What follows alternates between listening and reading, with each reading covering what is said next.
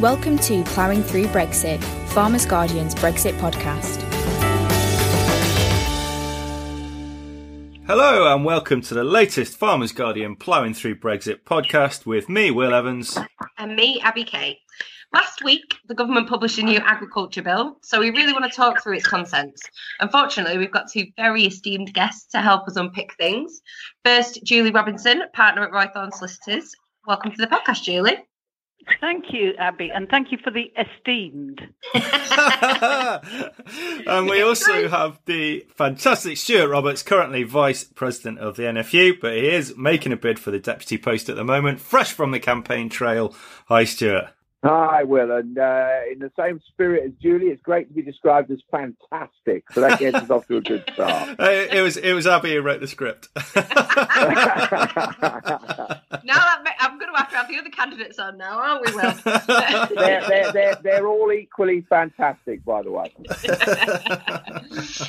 Right, let's kick things off then with an easy question first. What's your favourite part of the bill and why? Julie, we'll come to you first on that. Yeah, so I'm really pleased to see one of the new clauses that's in, and it's right in the first section, and it says, in framing any financial assistance, so those new schemes, the Secretary of State must have regard to the need to encourage the production of food by producers. This is really quite a big clause in that it really gives us an explicit premise that there is a need to encourage the production of food in England. And I can remember back trying to get Secretary of State to not only focus on the environment but actually say they wanted to see food production increase, and it was they would say it, but now we've got it in legislation. And that's really important because the Secretary of State has a duty to do it. And if she has a duty and doesn't do it, then it's challengeable. It's challengeable in the courts. So it's not just a throwaway, clause just to keep the farming lobby happy. Obviously, some people may say it doesn't go far enough and that we should have the same duty in trade talks, etc. But as a start, I think it's a very good thing, along with the duty to report to Parliament on food security. Okay, and the same question to you, Stuart. Yeah, so look, I'd agree with everything that Julie said there. I think it is great to see that sort of front and centre, the importance of food. But to avoid repetition, couple of other areas I think that it's good to see. I think the tenancy reform stuff, I think that is great. I think it's really important that whatever we have going forward, whether it comes through the agriculture bill or through the environment bill, that farmers, whether they be owner-occupiers or tenants or joint ventures or anything else, are able to access those schemes. So I think I was very pleased to see that. And I was particularly pleased to see that we'd retained all of those powers around supply chain relationships, transparency, etc. So over and above everything, clearly the importance of food, and it's great to see that. But the other two highlights for me would be the new tenancy reform stuff in there. That's really important. And retaining that extremely important supply chain powers that they had in there in the previous version. Mm. So it seems like there's a bit of a consensus now on the fact that the bill's been improved since last time. But now we've got the good stuff out of the way. What would you do to improve the bill if you could? I do want to say something other than legally protecting domestic standards, because I think there's a pretty wide consensus that should be done. So, Julie, again, we'll come to you first. Yeah, so for me, and really, this is really very frustrating, and it's about the language that's being used. So the whole of, all of the new schemes are built around the concept of giving financial assistance. Usually when the Treasury gives financial assistance, it's talking about subsidy support. I was looking forward to seeing farmers being paid to deliver services and goods that society needs. And in fact, back in, the original policy statement from Health and Harmony, that's exactly, under Michael Gove, what they said. They basically said farmers and land managers will be able to earn money delivering two types of goods, one from their products and two from delivering services that benefit society. That explicit farmers, you can sell environmental goods and environmental delivery has gone. And now in the policy statements and in the bill, we still get this feeling about funding for farm support, rewarding farmers for public goods, and it will forever feel like a sector that is supported by government instead of a sector that is doing the equivalent of doing what Balfour Beatty does, build roads and is paid to do it, instead of being a sector that is delivering 100,000 Skylock plots or whatever and actually being paid to do it because it's something the public want. That's really interesting. Do you think then that the use of that language leaves open the possibility that the budget could be cut in future? Well, of course it could, because it's funded by government. I mean, and in the same way, infrastructure development, railways and all the rest are subject to, budgetary constraints. Of course, the budget can be cut in the future. We've got a 5-year, financial plan in there now in the legislation, but we don't know how much that's going to be. But I think for me, it's more this idea of, farmers, we're supporting you, rather than, actually, farmers, you're delivering something that's bloody important and we're paying you the right price for it. Yeah, no, I'd definitely go along with that. And you, Stuart, what would you do to make the bill better? I think one of the areas I'd like to see some real strengthening is around some of that supply chain stuff I touched on earlier. I think we really do need something around a sort of a minimum level of fair dealing. We've got great examples in the past of where we've tried voluntary codes. I got criticised the other day by saying we don't need to change, for example, the beef voluntary code of practice to a compulsory code or a legislative code. And actually, I think we do. I think, as farmers, we are looking for the same level of protection from our customers that processors have in relation to their dealing with their customers, the retailers. So I think a strengthening in that supply chain area. I'd endorse a lot of what Julie said earlier as well. But for me, a big strengthening in that area around the supply chain text would be really helpful. Well, staying on the subject of supply chain unfairness, then, the new legislation covers all sellers of agricultural produce, not just contracts between farmers and first purchasers like processors or abattoirs. How do you see that working in practice, Stuart? And would you be happy to have the RPA police any potential breaches? So if I take the second bit first, Will, in terms of the RPA, I think the clue is in the title, Rural Payments Agency. Yeah. I think for me, I don't see them as being the agency or the body with the expertise. I would probably feel building on the foundations of the Grocery Code Adjudicator probably feels better. I think that's probably a more appropriate area. I don't see the RPA as necessarily having the expertise or the knowledge to do this. And from what Julie was saying earlier, actually there's going to be a fair degree of payments in whatever form going forward, in which case we may want the RPA to be focusing on doing that day job rather than picking up these additional areas when there are other parts of government potentially that could pick these up better.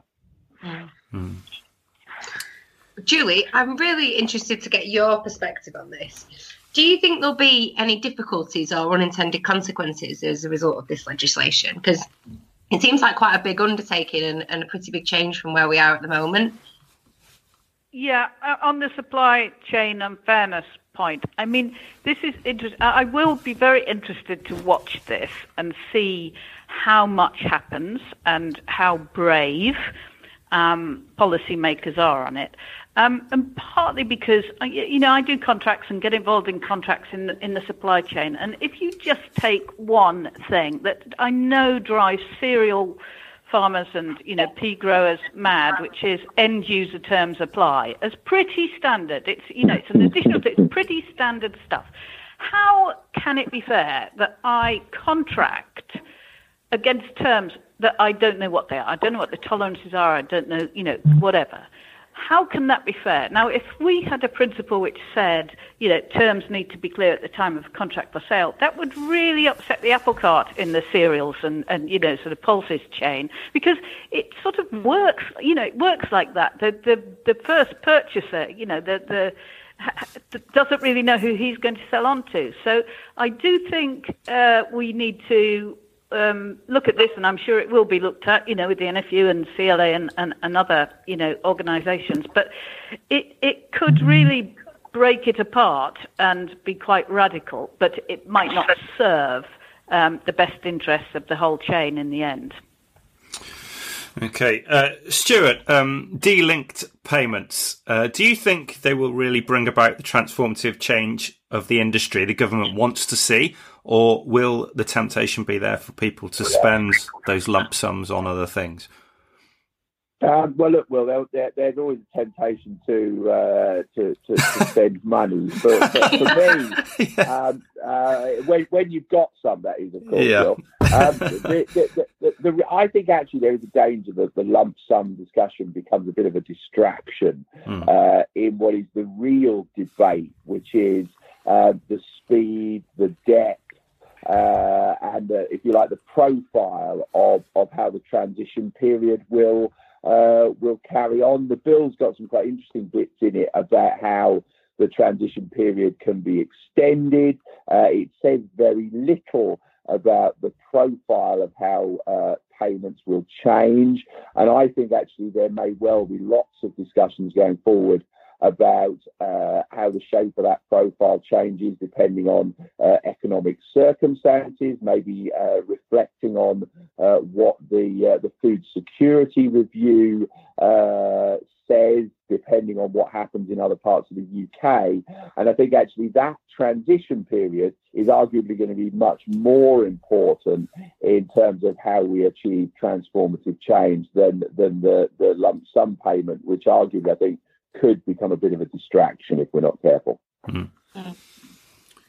What about you, Julie? What are your thoughts on de-linking? Are you pro? Well, it's not whether I'm pro. I'll put my neck on the line on this, and I don't think that they will see the light of day. And the reasons are, I think it's just too big a move for too little gain, actually. If you take into account the complexity, the minute you set a reference period, which gives you a right to sort of cash in payments, you've got all sorts of difficulties. What if somebody died? What if they sold land? Everything we experienced back in, 2002 to 2005. You're too young, Abby, for all of that. But only a baby. What about me? Hang on, Julie, hang on. There's complexity there. There's actually cross-compliance, which, if you just give someone a lump sum and they can waltz off into the sunset, and there is no need to continue delivering on the holding that it used to be tied to, on the farm it used to be tied to.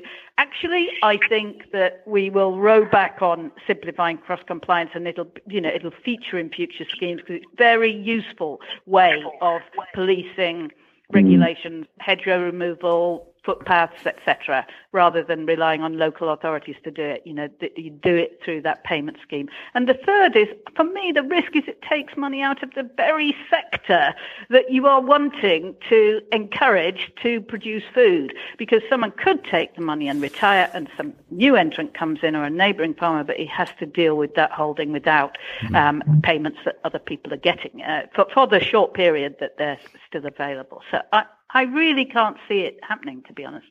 I think there's another point as well with this, is I don't think we've got any idea yet if it happens, what would be the tax implications, how would that be dealt with, and I think therefore, I'm probably not going to go quite as far as Julie, but certainly I think there's a lot of unanswered questions around it. Okay, Elms, a simple question for you now. Is this all singing, all dancing new scheme deliverable in the timescale the government has set out? Stuart, what do you think? In theory, yes, but I think there is a lot to be done. I think there will need to be significant resources put in place to make sure that's achievable. Certainly, if you read the previous National Audit Office report, they were fairly challenging on this. But what I'd like to see, and actually we have started to see in the last 6 months, I think, is a lot more genuine partnership working in this area. And I think with partnership working, I think we could potentially hit those timelines. When we had partnerships that were genuine around developing environmental stewardship, it worked very well, and we didn't see that so much with countryside stewardship. So in theory, yes, but it's going to need significant work from everyone. And what about you, Julie? What do you think? Yeah, I'm ever the optimist on this. I think it's deliverable, but I think they'll look pretty similar to what we've had before, with some new elements, native species, staff, etc., and hopefully some wider group schemes. Much more sort of landscape scale group applications with agents facilitating, etc. If not, it's not going to be doable. But I come back to my point about I wanted, and hoped for something more radical, which were auctions to bid for delivering things, as happens with, physical infrastructure, transport infrastructure. And there's simply not, that's not going to be how, what we end up with. It's not going to look like that. But I think it's doable. So the new bill contains some protections for tenant farmers who are concerned they could be locked out of the environmental land management scheme by landlord objections. And as a tenant farmer myself, I share those concerns. Julie, do those protections go far enough? Well, actually, Will, it's got, you've got, I think this is a delicate balance, okay, because this is some of the environmental schemes, and particularly if we start thinking about carbon sequestration, etc., can be quite long term. And I think that the landlord is entitled to know what's happening on his farm. Of course, yeah. And I think it's going to be a difficult balance, this one. But I think it's absolutely right that provision is in there, which is based on reasonableness. So it has to be reasonable, if it goes to arbitration or whatever, for the tenant to get consent to do a particular thing. And of course, as part of that calculation will be the effect on, what we call the reversion, the effect on the landlord's holding and values, etc. What about you, Stuart? Would you like to see any other tenancy reforms in the bill? Yeah, I think. Look, I was pleased to see that some of the reforms have been brought forward into this bill that weren't previously there. I think it's disappointing that not more of the reforms that Trig, the industry group, had talked about have been taken forward in the bill. Particularly the need to include requests for landlords' consent or variation of terms under the Agricultural Tenancies Act. But I think, look, this is a good start to actually get some tenancy reform in this piece of primary legislation. I think it's good. We need to keep pushing on this. But I think one of the things for me, and it hasn't come up in this conversation, is I don't think we can look at the agriculture bill in isolation. I think what we actually need to end up doing is looking at the agriculture bill, the environment bill, and particularly the trade bill, look at those three together and see how all three of those bits of legislation will work for the entire farming sector, whether that be tenants, landlords, or any other arrangements. Right then, sadly, I think we'll have to leave it there for today. We have run over time, but you were very interesting with your comments, so I don't think that really matters. Thank you to you both for sparing the time to share your thoughts with us. It's definitely going to be a big few years for ag. Pleasure. Thank you very much for the invitation, guys. No problem. No problem. And to everyone listening, thank you, and keep your eyes peeled for the next Farmers Guardian Ploughing Through Brexit podcast, which will be out next month.